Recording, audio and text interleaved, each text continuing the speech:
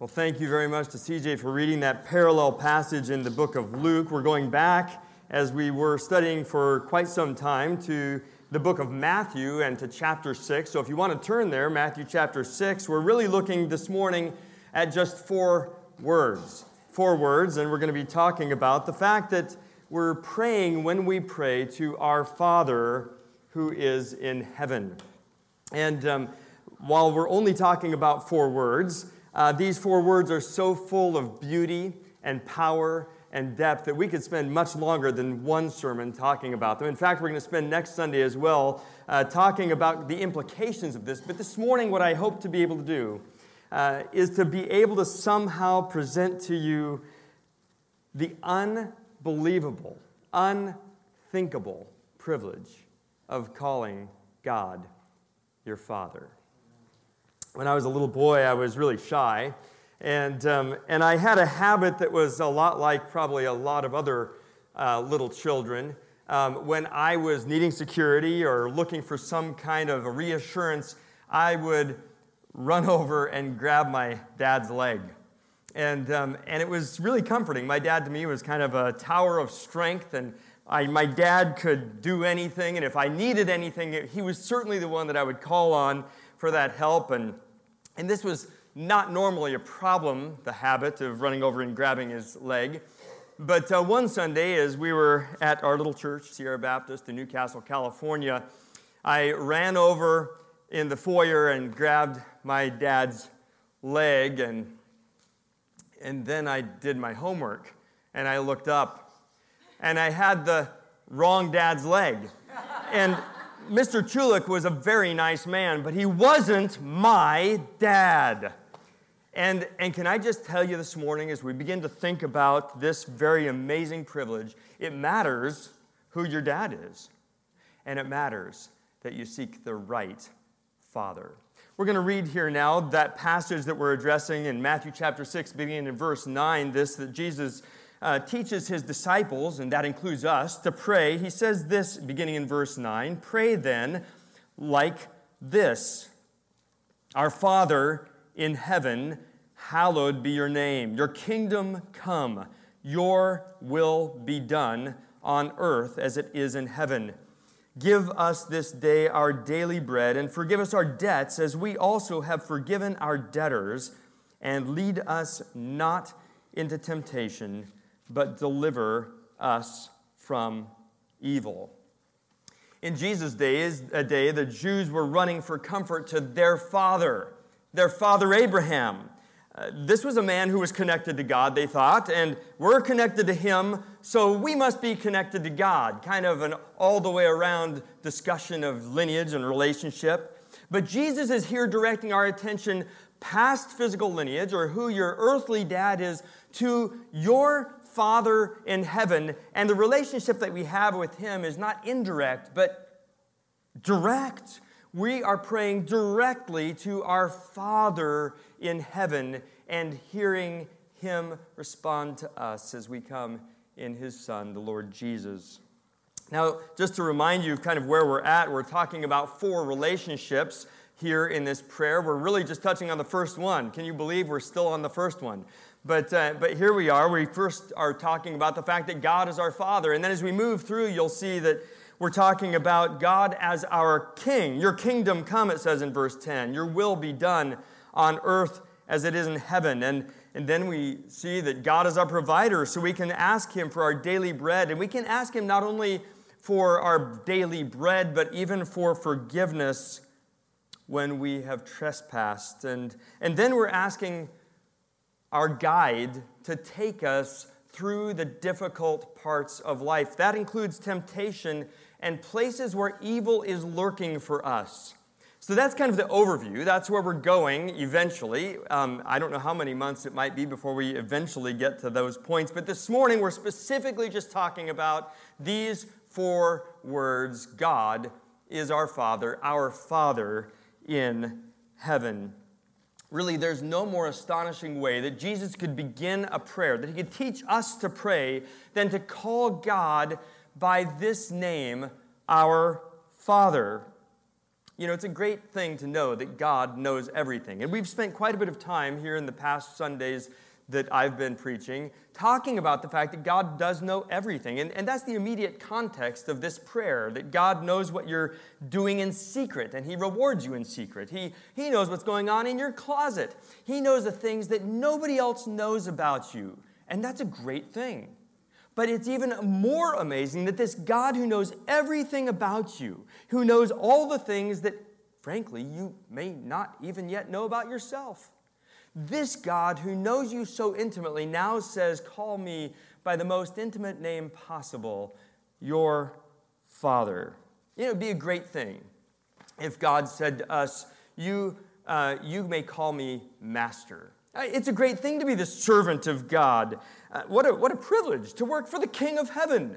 I mean, that's a pretty amazing idea, that God would give us the chance to serve Him, to work together with Him, not just for the good of the world, but in the process of doing good for others, experiencing God's goodness to us. That would be a great thing. And so we could say, great, we'll call you Master, our Master in heaven. Or it would be great if He said, can you imagine, call me your friend. And Jesus actually does call us His friends. If you look at John chapter 15, and he calls us His friends for two reasons. He calls us His friends, and these are amazing. We can spend a whole sermon just on these. He says He calls us His friends because He loves us. Well, that's amazing. The greatest love, Jesus says in John chapter 15, is demonstrated in this, that a man would, lay down his life for his friends. And so in saying that, Jesus is calling His disciples His friends. He's saying, I'm calling you my friends. You're the friends of God. And He's also saying that you're my friends because I've told you my heart. I've told you the most intimate things that I have heard from my Father in heaven. This is what Jesus says in John 15:15. He says, all that I've heard from my Father I've made known to you. So think, Jesus could say, you could address God as your friend. You could address Him as a master. That would be an amazing privilege to be working for Him. You could address Him as your friend. Can you imagine the comradeship of someone who loves you and who tells you the intimate details of his heart? What a great thing. But Jesus doesn't use those two amazing ways to come to God. He says, call me Father. This relationship to God as our Father puts us, frankly, in the only position by which we can approach the King of the universe with our smallest needs or concerns. CJ just read for us in Luke chapter 11, and I wonder if you caught the impudence. My Bible actually translates it impudence. The impudence of this friend who comes knocking on the door in the middle of the night. I want you to be, now this morning, I want you to be the person in bed. Think about it. You are the person in bed, and this friend comes knocking in the middle of the night. You've been in bed several hours now. It's the middle of the night, and you are in a deep sleep. It was a long day, and you have another long day coming. It's a small house, so your children are in bed with you. It says that the children were in bed with this guy. Yeah. So any disturbance that comes upon this house, you parents know what's going to happen. The kids are going to wake up, right? So the children are in bed with you, and the only sound that fills the air is the sound of breathing. You've been in a room that quiet before, and especially if you happen to be in bed with your children. Never tried that, but I can only imagine. We could hear our children crying or whimpering, and sometimes we might hear them breathing, but most of that. But you're in bed with your children. You can hear nothing outside but the sound of your children breathing, and then there comes this funny sound. And at first you think, hey, maybe it's a rodent in the rafters. I don't know. I mean, there's something got into the house. And then it comes again. And it's like, oh, no, that has to be a knock. There's someone at the door in the middle of the night. And as what are you going to do? You're a parent, you're in bed, you're trying not to wake the kids, so you're saying in the quietest, loud voice that you can say it, who's there? Who's there? Of course, at the moment that you're doing that, the littlest one is starting to rustle, and you know that pretty quick they're going to be crying. And the person on the other side of the door has no qualms about just belting it out. I'm here and I need some bread. I've got a friend from out of town and I need to be able to feed him. You got a loaf of bread for me? Now, remember, you're the person in bed. How are you feeling right now? I mean, this isn't even an emergency. This is, if the guy was bleeding and had just been beat up outside my door, I would at least think, yeah, that seems reasonable to call on me to dial 911 for him. This guy's just talking about a meal for a friend who arrived out of town unexpectedly, and he's knocking on my door in the middle of the night, waking up my children, depriving me of sleep for the coming day, and saying, I just need some bread. You got some bread? Now, again, how are you feeling about this? I mean, I think that there's a number of things I'd be feeling. Mad would be the first one. How rude would be another one. What impertinence would be another one. Another one might be, if we were friends before, we sure aren't now. And the final one would probably just be, get out of here. I'm not happy about this. I don't want to be waked up in the middle of the night. Now, when I was a boy, my dad got up very early to go to work. And that wasn't the case for all the people in the church. And my dad was very much involved in the leadership of the church. And it was in those days that we had rotary telephones. Some of you remember rotary telephones. This was a tan rotary telephone, and you would dial, and it would roll all the way back. Pastor Kyle's got it. He's old enough. He's 50 now. He can do this. So and all the way back. And guess what? When those phones rang, they didn't play your favorite ringtone. They sounded like a fire alarm going off. And my dad kept this telephone in a drawer under his side of the bed. Now, remember, my dad gets up very early in the morning, like really early, and people would occasionally call him from the church later than his bedtime. How do you think he felt about that? I knew, because I was his boy, how he felt about that. And it wasn't pretty. And so that's just with a telephone ringing. And so here we have someone who's knocking on my door and won't go away saying, and it's not because someone has died or because there's blood on the ground. It's because I just need a loaf of bread. You got a loaf of bread for me because I got a friend who came into town. This is the picture that we're playing, that Jesus is playing out in our relationship to the Father. You'll notice actually at the end of Luke chapter 10, as the section 11, that CJ was reading, that this is playing directly into our God who is our Father. And he's asking some important questions. What father among you, if his son asks for a fish, will instead of a fish, this is verse 11 of chapter 11, the book of Luke, instead of a fish, will give him a serpent? Or if he asks for an egg, will he give him a scorpion? If you then, who are evil, know how to give good gifts to your children, how much more will the Heavenly Father give the Holy Spirit, the very best possible gift, to those who ask him? This guy is just knocking at the door. He's belting out his request. And we're thinking things like, you should have planned better. And that's called finding fault. Or, that's your trouble, not mine. And that's called disavowing responsibility. Or, tell your guest to take a glass of water, close his eyes, and morning will be here before he knows it. And that's just giving advice. Or we might say, deal with it. And that's just ignoring his request. That's what we would do. And that's precisely why Jesus tells this story to illustrate the model prayer, because it's not what your Heavenly Father does when you come to him. Jesus is actually inviting us to come and knock on the door of heaven, to call on the King of the universe at any hour with the smallest, most seemingly insignificant need, and to ask the God of heaven, who is your Father, to meet that need.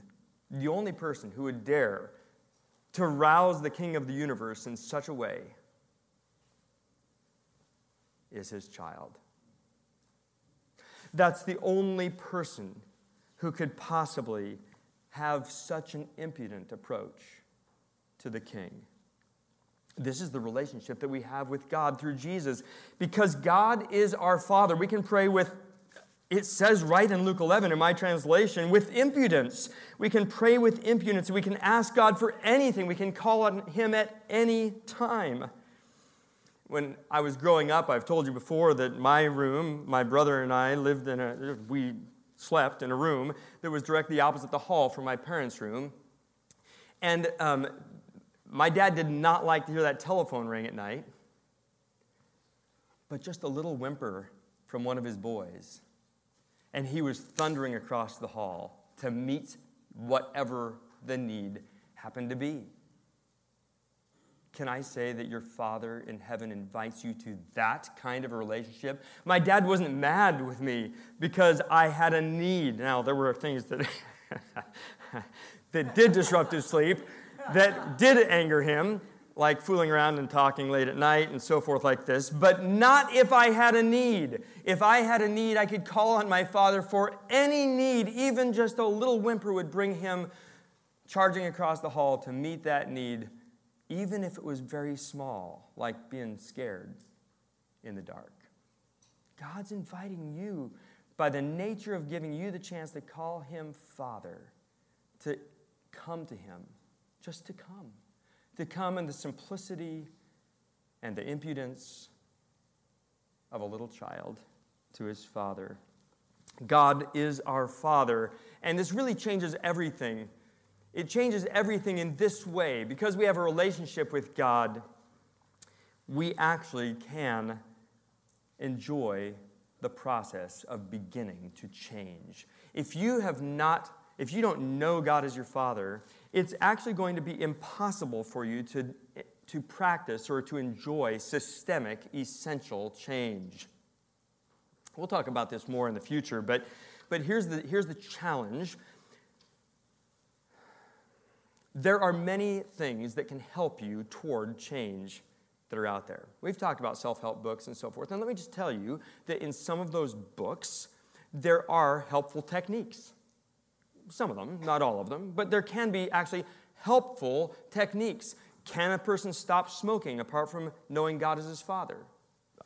You can know people like that, right? Can a person conquer issues with their weight or stop swearing? Or you name a whole host of those things that we call pernicious habitual sins. Can a person deal with those through appropriate or through helpful techniques? And the answer is possibly. Possibly. But if we're to experience systemic, essential change, they cannot help. They can't help. If we are to experience change that is from the inside out, only one thing avails, and that is to know God as your Father. That's the beginning point. That's the very start, the germinal place from which all growth comes. That's the spot. If you know God as your Father, then you are in a position for the very first time to actually begin being changed from the inside out. There's nothing more powerful, nothing more beautiful than having the right to call God Father. And there's no other premise for real, thoroughgoing, essential change. And the only way to the Father is through Jesus. What a beautiful thing. But there's more. There's more, because this relationship that we have with God is, get this, a relationship of love. This is a relationship of love that we have with our Father in heaven. I remember throwing a fit as a boy. I'm sure that's impossible to imagine, but throwing a fit about doing chores. I hated chores. I didn't want to do things that I didn't want to do. And I remember in this thinking that I used the argument with my dad. Danny and Don Deckard down the dirt road from us at the end of the lane. Pastor Kyle went to school with Dan. And Danny and Don don't have to do this. Your kids ever tried that one on you? But my friends don't have to do this kind of thing. And my dad assured me that that was okay because I wasn't the Deckard's little boy. Larry Deckard was a very nice man, but he was not my father. I liked Larry Deckard, and I actually may have even contemplated the possibility of trying to join a new family, but it didn't change or alter the fact that I was in this family. My father was not going to let me go, and you know why he wouldn't let me go? Because he loved me, and I was his by love. The fact that your father loves you means that he also is going to protect you from every evil, that he's going to stand between you and everything that is bad for you. And sometimes we like that, and then sometimes we don't. But in each of these situations, I want to remind you, whether you like it or whether you don't, these are testaments to the fact that this Father in heaven, by whom you call him, this Father loves you. And he loves you so much that he's going to take care of everything that is a concern to you. It would be easier to pull all the atoms in the universe apart than to separate you from the love of God. That's what Romans 8, by the way, tells us at the end. It would be easier to do something so astonishing as pulling apart the atoms of the universe than to separate you from the love of God. It is utterly impossible for you to be separated from the love of God. Let me show you why that's true. Here it is. God loves you because of who he is, not because of who you are. That's why it's impossible for you to be separated from the love of God. God loves you because of who he is, not because of who you are. If it were possible, if the love of God for me were somehow based on who I am, it would be possible for me to be separated from that love, because I'm very fickle. I'm up and down, and I'm sometimes loving God, and sometimes I'm really not very much loving God. And there are times when I'm obedient to God, and there are times when I'm complaining about everything he tells me to do. And that would be, if that were built on me, if the love of God for me were established on the fact that I was so loving to him, we'd be in big trouble, but it isn't. God loves you because of who he is, not because of who you are. John Chrysostom, who lived in the 300s and 400s, wrote this. He said, "Why did he, God, love us?" And he says this, "For those things," catch this, "for those," this is why God loves us, "for those things that are not deserving of love." Did you hear what he just said? God loves you for those things that are not deserving of love. There's just nothing in you that makes him love you. It's because of what's in him. This is what Chrysostom continues to say. "Why did he, God, love us? For those things that are not deserving of love, but of the sorest wrath and punishment. And thus," says Chrysostom, "it was of great mercy." Speaking to his people in the book of Deuteronomy, God reasons this way. This is what he says in Deuteronomy chapter 7. "The Lord your God has chosen you to be a people for his treasured possession out of all the peoples who are on the face of the earth. It was not because you were more in number than any other people that the Lord your God set his love upon you and chose you, for you are the fewest of all peoples.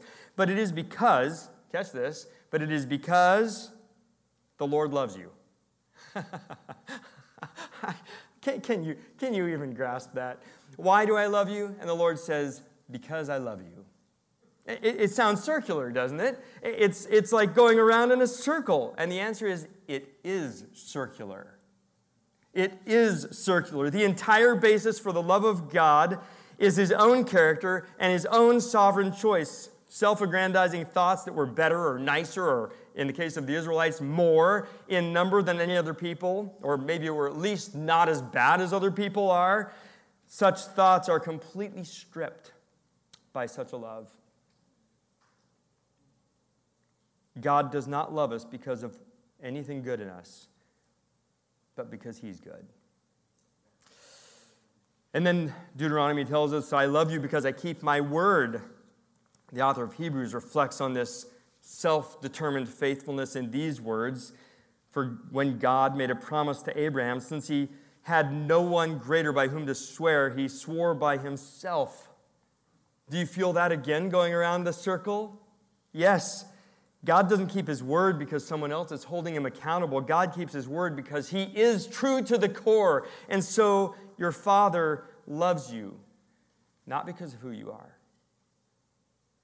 but because of who he is. If that's true,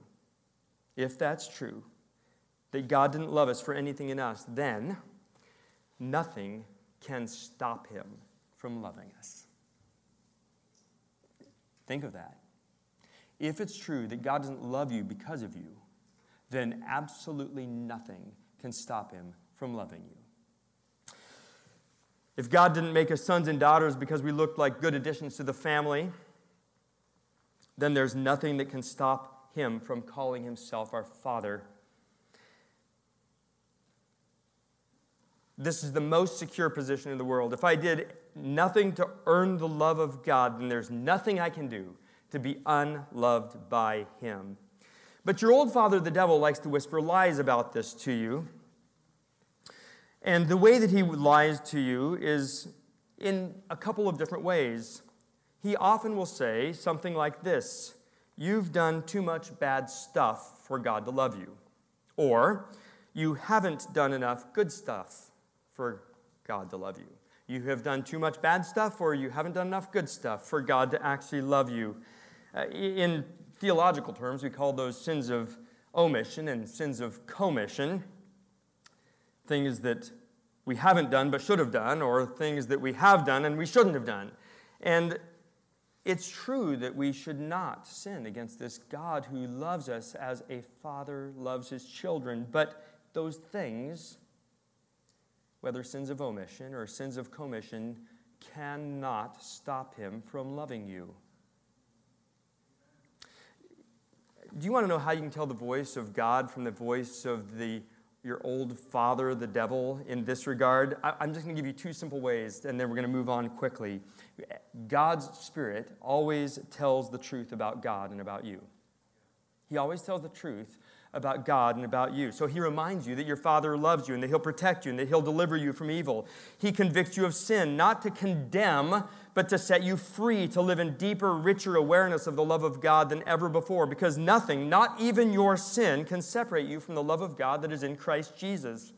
The Holy Spirit tells you that confessing your sin does not give God new information. We've talked about that. Does not give God new information, that somehow this was a surprise to God that you're bringing to him when you confess things, and that it might in some way shake the relationship. No, you're not giving God new information. And Jesus knew this sin when he died for you. His blood is enough and his righteousness is sufficient. The Holy Spirit tells you that your righteousness never did and never will do anything to make you more loved by God. The Holy Spirit reminds you that you're loved by your Father because of who he is, not who you are. But this is what the devil says, your old father. He tells you that you can't be loved by God unless you do better, or unless you work harder, or unless you fix the problem. That's what he tells you. And that will stop you from experiencing real change if you listen to him. It'll stop you from actually being transformed from the inside. The devil tells you, he shames you, and he shames God. He reiterates the old lie that God is selfish and that he can't possibly love you unconditionally, that he's actually out for his own good and that he's using you to get what he wants. That's what he tells you, and it'll stop you from experiencing change if you believe him. He lies that you're just a pawn in the hands of a remote deity, that you really don't matter, that you're not worth anything and you never will be worth anything. You've probably heard some of these lies from Satan. He lies that confessing your sin will actually separate you from God, as if God didn't know the truth about you already. He lies that confessing separates instead of brings you near. When confessing your sin is actually the practice of drawing near to God.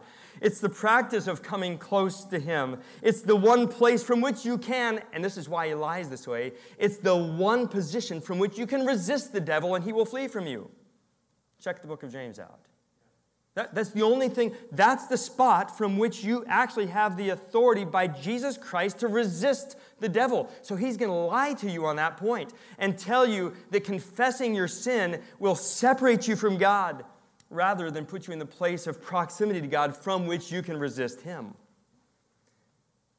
This is essential if you are to essentially change. Here's the principle. The principle is that real change is possible for this reason and this reason alone, that we are inescapably loved by the one who matters most. It's only in the security of such a relationship of love with the Father in heaven. It's only in such a security that we're free to take radical steps that change is going to demand. It's only in the absolute certainty of this relationship that we're able to let go of the chains that bind us, that we're able to move into the foreign territory of the kingdom of God. You are so loved by your Father. But there's more. Because our Father who loves us is in heaven. Our Father who loves us is in heaven. This is the Creator God you speak to. The God who made heaven and earth and who has all authority in both. Think about what that means. If our God were just one God in a pantheon of gods, he might be powerful, but he would not be all-powerful. He might be able to help you if he were so inclined, but he would not certainly be able to help you. But that's not your God. You are speaking, when you call upon God the way Jesus tells us to pray, to the Father who loves you, who is in heaven, the one and only, above all, in every way, beyond. This is the Father to whom you pray. Our God is in heaven. I love the way Psalm 2 describes God. It says, "He who sits in the heavens laughs. The Lord," speaking of his enemies, "will have them in derision." There's just no challenge to this king. There is no one who can stand up to such a God. And I love the way it continues in Psalm 103. It says this, "The Lord has established his throne in the heavens, and his kingdom rules over all." There's going to be no coup that will overthrow the King of heaven. Hold on to that when you get discouraged looking at the political landscape, or at things that are going on in your family, or concerns that you personally have, or your health issues. Hold on to that reality. This king will not be overthrown. And this king who is in heaven is your Father who loves you. Now, I'm aware, and I want to take a moment, and I think we're going to end here, to say that I know that you have, many of you, different relationships with earthly fathers. I know that. And so for some of you, when I say the word Father, or when Jesus here invites us to call God our Father, we have different pictures come to mind. And I want to tell you that Jesus has two specific things that he's teaching us about God the Father here that will help us to understand the relationship and the pictures that you have in your mind right now. Because if you have the wrong picture, I'm going to just be honest, I think it's going to be very hard for you to call God your Father. And the wrong pictures come in two ways. That's what Jesus is teaching us here. The first is that there are some similarities between God and earthly fathers. There are some similarities. Look at what Jesus says here in chapter 7, same sermon, chapter 7, and in verse 7. And I'm just going to read this for you. We're going to end here. Chapter 7 and in verse 7, he says, "Ask," this is the parallel, you heard CJ read it in Luke, "Ask and it will be given to you, seek and you will find, knock and it will be opened to you. For everyone who receives and the one who seeks finds, and to the one who knocks it will be opened. Or which of you, if his son asks for bread, will give him a stone? Or if he asks for a fish, will give him a serpent? If you then," now listen to the description of earthly fathers. Hold your hats. "If you then," Jesus says, "who are evil, know how to give good gifts to your children, how much more will your Father in heaven give good things to those who ask him?" Now, before we unpack that further, let me just say Jesus is making a statement that there are some similarities between earthly fathers and the heavenly Father. Let's just assume that the fall had never happened. If the fall had never happened, earthly fathers would have been a good picture of the heavenly Father. But even then, earthly fathers would never picture the full extent of the nature of our relationship with an infinite God we call Father. It would have been the same type of relationship, but not to the same extent. And so, Jesus is here calling on a built-in paternal pattern that should be the normal in a world that isn't cursed by sin. But the world is cursed by sin.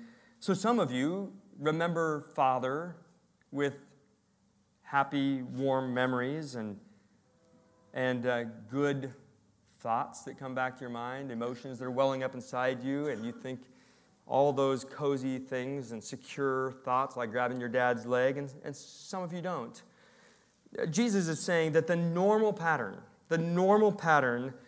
is that if your child's hungry and asks for bread, dads don't normally say, go chew on rocks. And dads, if a child says, could I have a fish, dads don't normally slip them a snake. Or to use the Luke passage, if your child comes and says, Dad, I'm really hungry, would you give me an egg? Luke says he doesn't hand him a scorpion. So Jesus is here calling on the normal paternal pattern, what should be. Earthly dads, for the most part, still bear some resemblance to the Heavenly Father, even though it's been marred by the fall. And there's something of the original design that still shows through. But please don't misunderstand that this is a general statement, because there are many dads for whom not even this much can be said. So the first thing Jesus is teaching us is that there are some similarities between earthly dads and our Heavenly Father. But the second thing he's teaching us is that there are huge dissimilarities. Huge dissimilarities. Did you hear what Jesus said here? Look at what it says in verse 11 of chapter 7, Matthew. If you then, catch these words, you then who are evil. That Jesus just made a sweeping statement. He called every earthly father evil. That's what he just did. Normally we kind of read over that and think of all the good things that God is going to give us because we're moving on to that portion in the text when he says that he will do that. But Jesus in the process made an astonishing statement in calling every earthly father evil. And that's because in comparison to the Father in heaven, no matter whether your father was a good dad or a bad dad, compared to Father in heaven, we're all evil. For those of you who've had bad fathers who abused you and hurt you and mocked you, who told you that you were a failure, that you'd never be anything more than that you're ugly, that no one could ever love you, I hurt for you. It is a grievous thing for a dad who should by nature model something of the relationship we have with the Heavenly Father to make that very word Father bitter in your mouth. Please do know that God's not done with your story. His justice is on the track, and it will arrive at just the right time. He's able to mend what's broken and repair what's been shattered. But please know this. Whether your father was loving or hateful, your Father in heaven is not like that. To those who have a loving father, when warm thoughts well up inside you every time you hear the word dad, your Father in heaven is not like that. He is all that and infinitely more. There's just no way to wrap your arms around the greatness of such a reality. Don't stop with the picture in your mind of dad, because God is so much more. But for those of you who have had a bad dad, your Father in heaven is also not like that. He's unutterably different. He hates hateful ways. He loves faithfulness. He never takes advantage of his children. He never compromises their well-being to further his own purposes. He never uses his children or abuses his children or laughs at them when they're down. God is the perfect Father. His fatherhood is illustrated in good earthly fathers, but not fully explained. Much like a cartoon drawing is sort of like the real person, but in many ways very much not like. You can recognize certain features in the cartoon that answer to the original, but they're otherwise very distant. And his fatherhood is contrasted with wicked fathers, much like setting a white piece of paper on a black backdrop makes the whiteness seem extra bright and the blackness seem extra dark. God is not like that. I want to just, as we bring this portion of this message to a close, to ask you to think about what we've just concluded with. God is your Father who loves you, and he loves you with all the authority and power of the Almighty God. You've not done anything to earn his love or deserve it. He is loving you because of himself, because he is good. So that means that the love he has for you is utterly unshakable, and he invites you into this relationship through Jesus, the only way, the truth, and the life, the only way to the Father, through Jesus to come to him and experience what you have never experienced, no matter how good your dad was, no matter how bad your dad was. He's inviting you to come experience the security and the blessing and the relationship and the warmth of a personal connection to your Father in heaven. And that's the only place from which you're going to be able to change. There's just no other way, apart from such security, to be able to take the radical steps that change will require. Change is always stepping into foreign territory. It always requires stepping into foreign territory, into the unknown, into places that you haven't been before. And that's what God is calling us to do. Because the ultimate change that God is looking for, well, he details it for us in Romans 8:29. He says that he's looking for people to be changed into the image of his Son. Yeah, that's the change that God's looking for, and guess what? We haven't been there yet. That's why it's foreign territory. We're going to get to step out with God into change that we cannot even yet imagine. We can read about the Lord Jesus. We can understand some things. We can see how he preaches, see how he addresses the multitude, see how he heals the sick, see how he rises from the dead. Yes, we can know those things, but God is calling us to know them not as facts alone, but to know him. To actually experience the astonishing reality that God is your Father. Lord bless you, cause his face to shine upon you as you remember that you have a Father in heaven, a Father who loves you because of how good he is. Go in peace.